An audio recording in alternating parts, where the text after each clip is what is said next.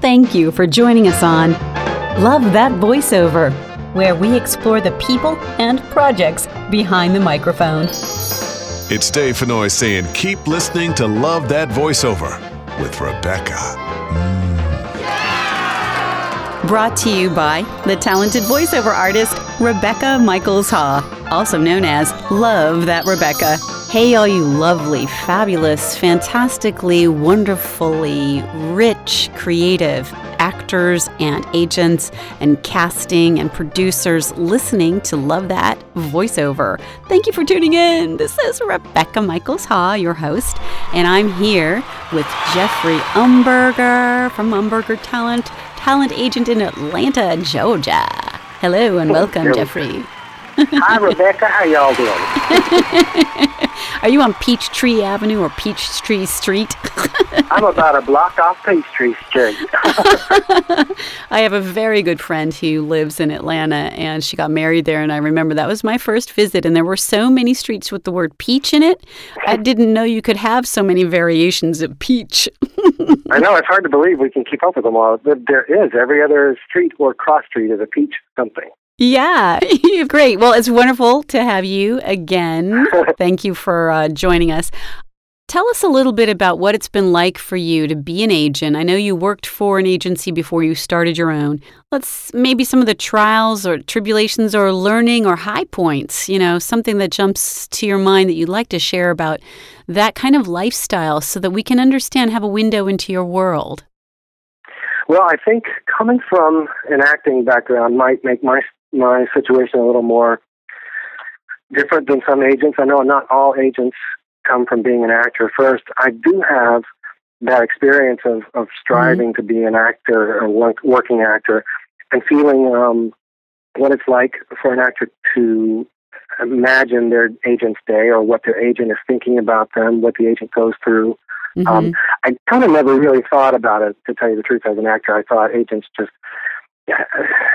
were there for me, which is true. They are, but it is a partnership, and I have to bring something to it, and I always try to. But I never thought about what an agent is going through, nor am I asking anybody out there to think about what I'm going through. But it does help you once you're in partnership with an agency, or if you're looking to partner up with an agent, to find out what their business model is like, so you'll know how to approach them. So in my particular case, I run the business model pretty much by myself, which is to say that... I was surprised. I'm impressed. Oh, well, thank you. If it does wear on you, but that just means that you would look at me as a talent on my roster as, okay, my partner, my agent, is probably inundated with several layers of the business, and so I can't communicate but a certain way. And you would find out by asking me and us talking together what my best way is of getting efficient answers back to you when you need them.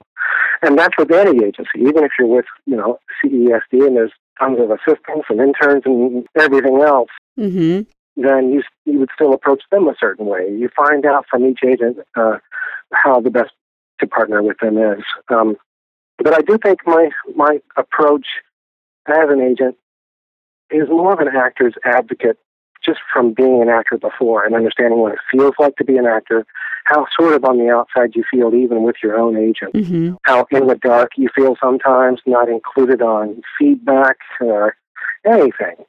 You're not in the office with the agent, and so naturally there's a void of information there. Exactly. So I try to make talent feel involved and included and know that I care about them. I have a roster of about 400 people. Out of that 400, not everyone is always active and not everyone is the same breakdown. So I don't have a cattle call every time I send out an audition. So you're very individualized and special to me if you're on the roster. Okay. So I think that part of the business maybe affected from me being an actor first. Right. It's made me run the business a certain way, with a certain heart toward the actor. And also, understand, coming from a casting background as well, I understand what clients are going through and their time constraints and their needs and the ease that they need things to happen. So I hope that helps me be good to both ends. It seems to be working okay. Yeah. Well, you mentioned advocacy for your clients in another interview, and I actually picked up on that because advocacy is one of the key things I like to bring up in Love That Voiceover when I talk to my guests. In terms of understanding the actor side of it, you're also pitching the person. You're looking out for them, you're protecting them. That was it. And you just mentioned 400 people and that everybody, though, has their sort of place on your roster, and they're not all fitting a certain mold so that they're not all in the same category, and you're going to go to different people for different skill sets or looks or sounds.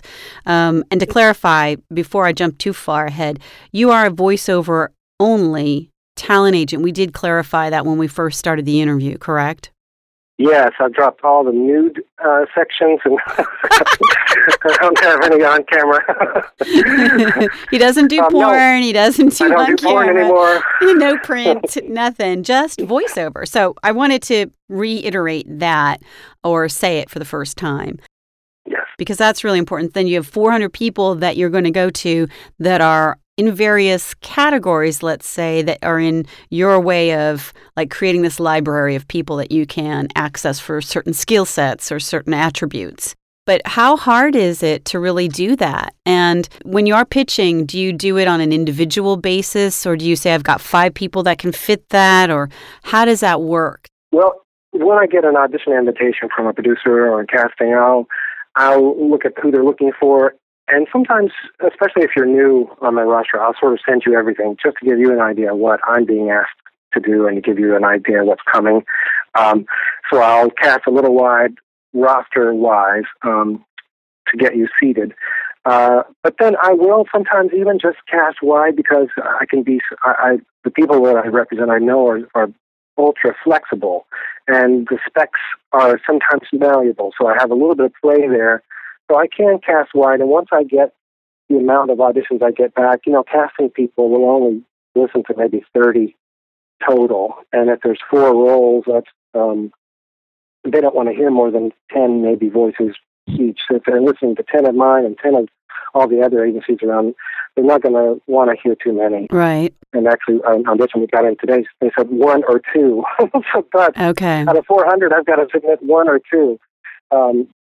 So it's difficult, but when you hear it back, whether this talent has hit it naturally, or if you know their abilities, and if you give them adjustment reads before you submit it to give them a second chance, if their abilities are going to get them there with the adjustment read. So a lot of whittling goes down. That is not to say that each talent that sings in auditions has to fear that all their auditions are ending up on the floor.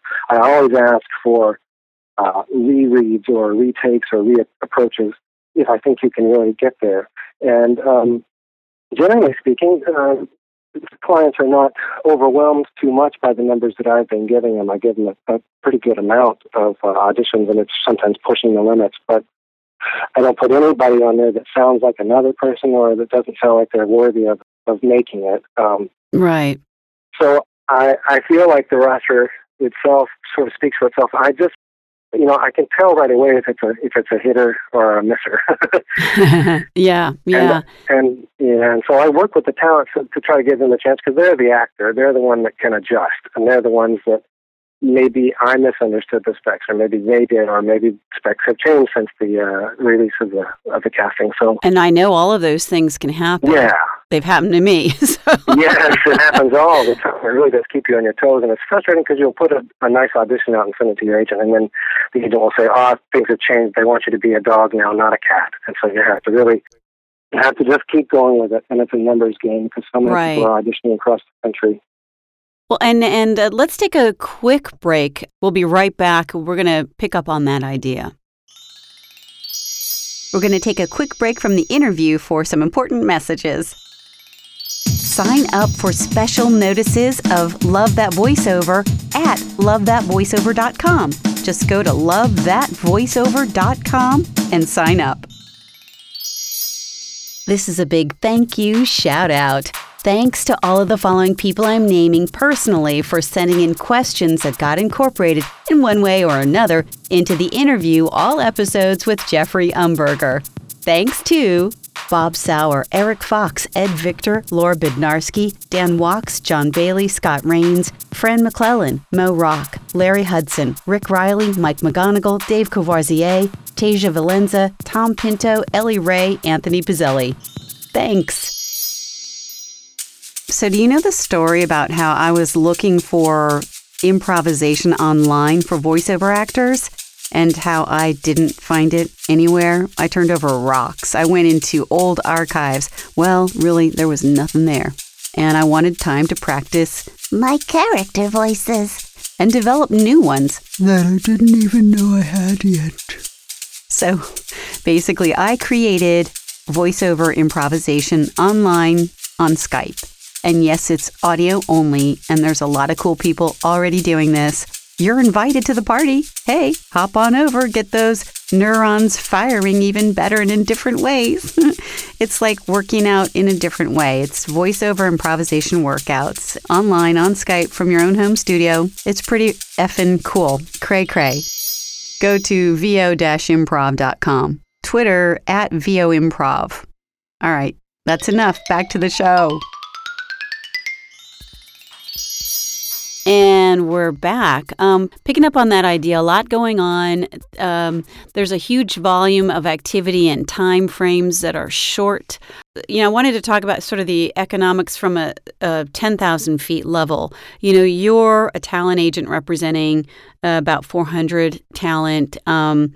There are many talent agents like you, in a way, with more large or smaller lists, perhaps. And then there are now people who call themselves agents that are doing like online casting, some legitimate, maybe some not legitimate. And then there are what we in the industry refer to as pay-to-plays, which are another kind of place for casting that you're familiar with, I'm sure, right? Yeah. So when you see all this activity, there are a zillion questions I can ask you right now, but I guess I wanted to get your perspective on just the overall state of things in being a talent agent in voiceover at this time with the environment that I just described, and anything else you want to elaborate on in that area. Well, I guess my referenceable history with voiceover goes back 10 years, and I've seen so much happen, as you can imagine, in 10 years, just based on how we get auditions, who we work with, and who's inviting us. So it's sort of a double-edged sword. We're now being invited nationally as if we are national agents, because it no longer matters that we're only in LA to do the big jobs. And so we're viable candidates for those bigger network jobs or promo jobs or narration jobs, announcing jobs. So it's opened up for us, and it's also closed down for us because we've been shut out by the sheer numbers of people. And I think the system, we just had a big convention here in Atlanta, the VO 2014. Right. And we had a panel. I was on a panel with a pay-to-play personnel and a talent and educators and coaches and other experts. So it was a very friendly, contentious panel. Got it, because this is a volatile time right now with this topic.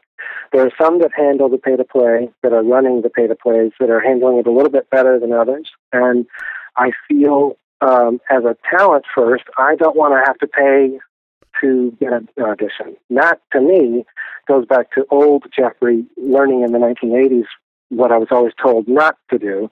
Don't pay people in advance. Exactly. If your agent gets you work, then you pay them 10%. So I'm old school in that way. I'm also new school in like, hey, I think there's room for all of us, and we're not, the clients are going to these people. They're not being driven to those people with guns. They are being lured by rates that I believe, in general, could be cutting down our system of our rate structure.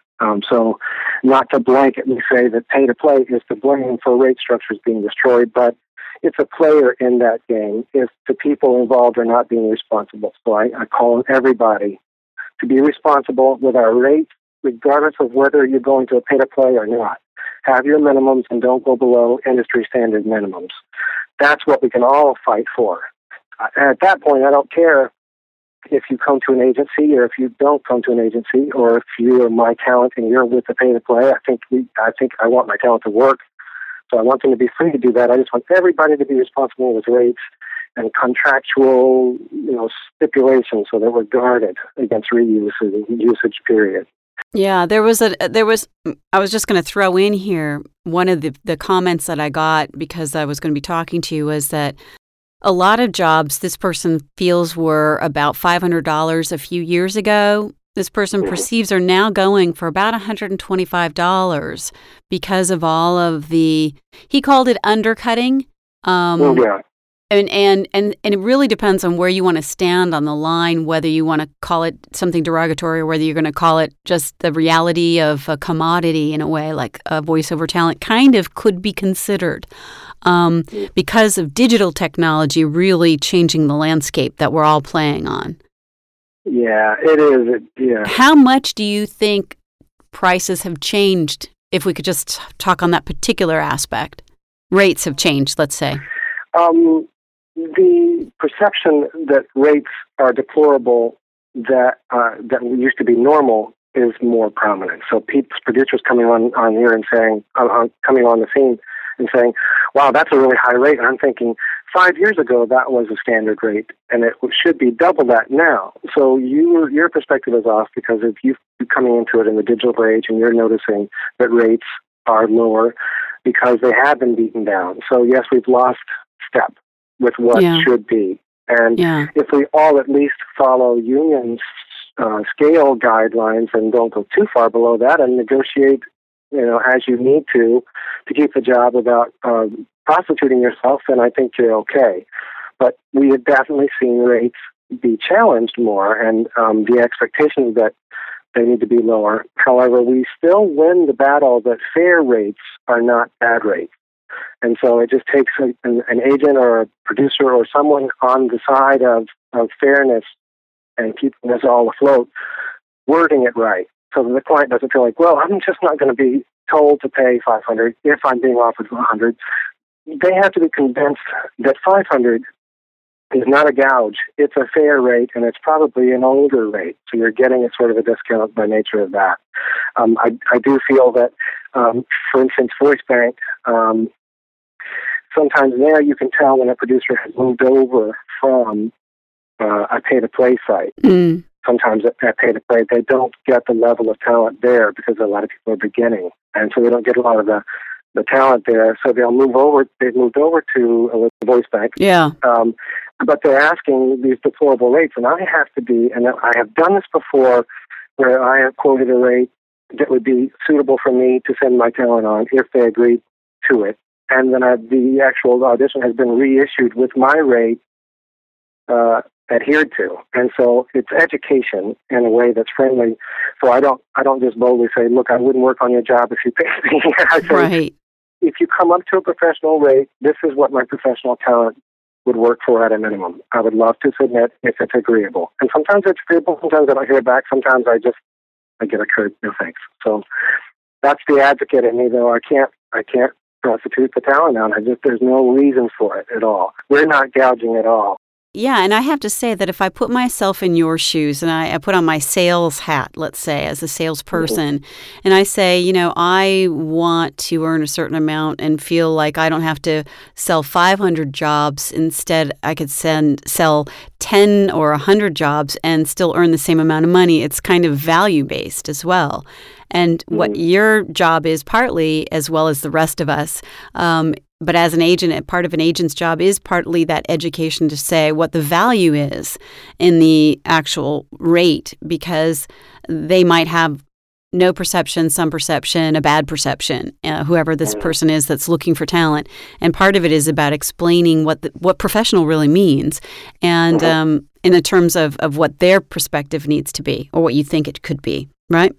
Well, also, if you put in place, if a rate is so ridiculously low that even with me, I'm not raking the dough in right now as an agent. And so if I can look at my own pocketbook and find an amount of money to pay the actor a fair rate, then I know a corporate 500 company, a Fortune 500 company could do that instead of me. Unless it's a charity, I usually don't send my talent out for a rate like that. And it lets them know that, okay, I really must be asking a bad rate if he's thinking this is a charitable rate. Yeah, part of it is, are you trying to just and I'm saying this in general, not personally you, but I want people to think about it from an agent's perspective, Part of it is, as an agent, I want to represent really good quality people, and I'm able to do that if I know who they are to a degree and can speak to them or speak to the quality of the people I represent in general to potential clients that are going to hire my talent. And therefore, if I get what I consider a decent rate, a professional rate for the services, then my commission on that, which is how I'm earning, is going to be decent. And I have to work less because I don't have to do it so many times to have so many jobs to equal a certain amount of other better quality jobs. Do you see what I'm saying? I do. It's price as well as volume, and you'd rather have higher price and lower volume, and we all would, That's right. And I'm glad to hear that, at this recent conference you were at, it was definitely an issue, and it's kind of all over the place because the digital realm has really shifted everything, and it is causing change in the traditional world of voiceover and let's say the established territory, meaning agencies and clients and even the union. And I don't know what they're doing about it because I'm non-union, but in essence, it's affecting everything. Yeah. Okay, let's take a quick break. Until next time, thanks for listening to LoveThatVoiceover.com. Lots of love to you, you sexy, beautiful, adorable person. Take care.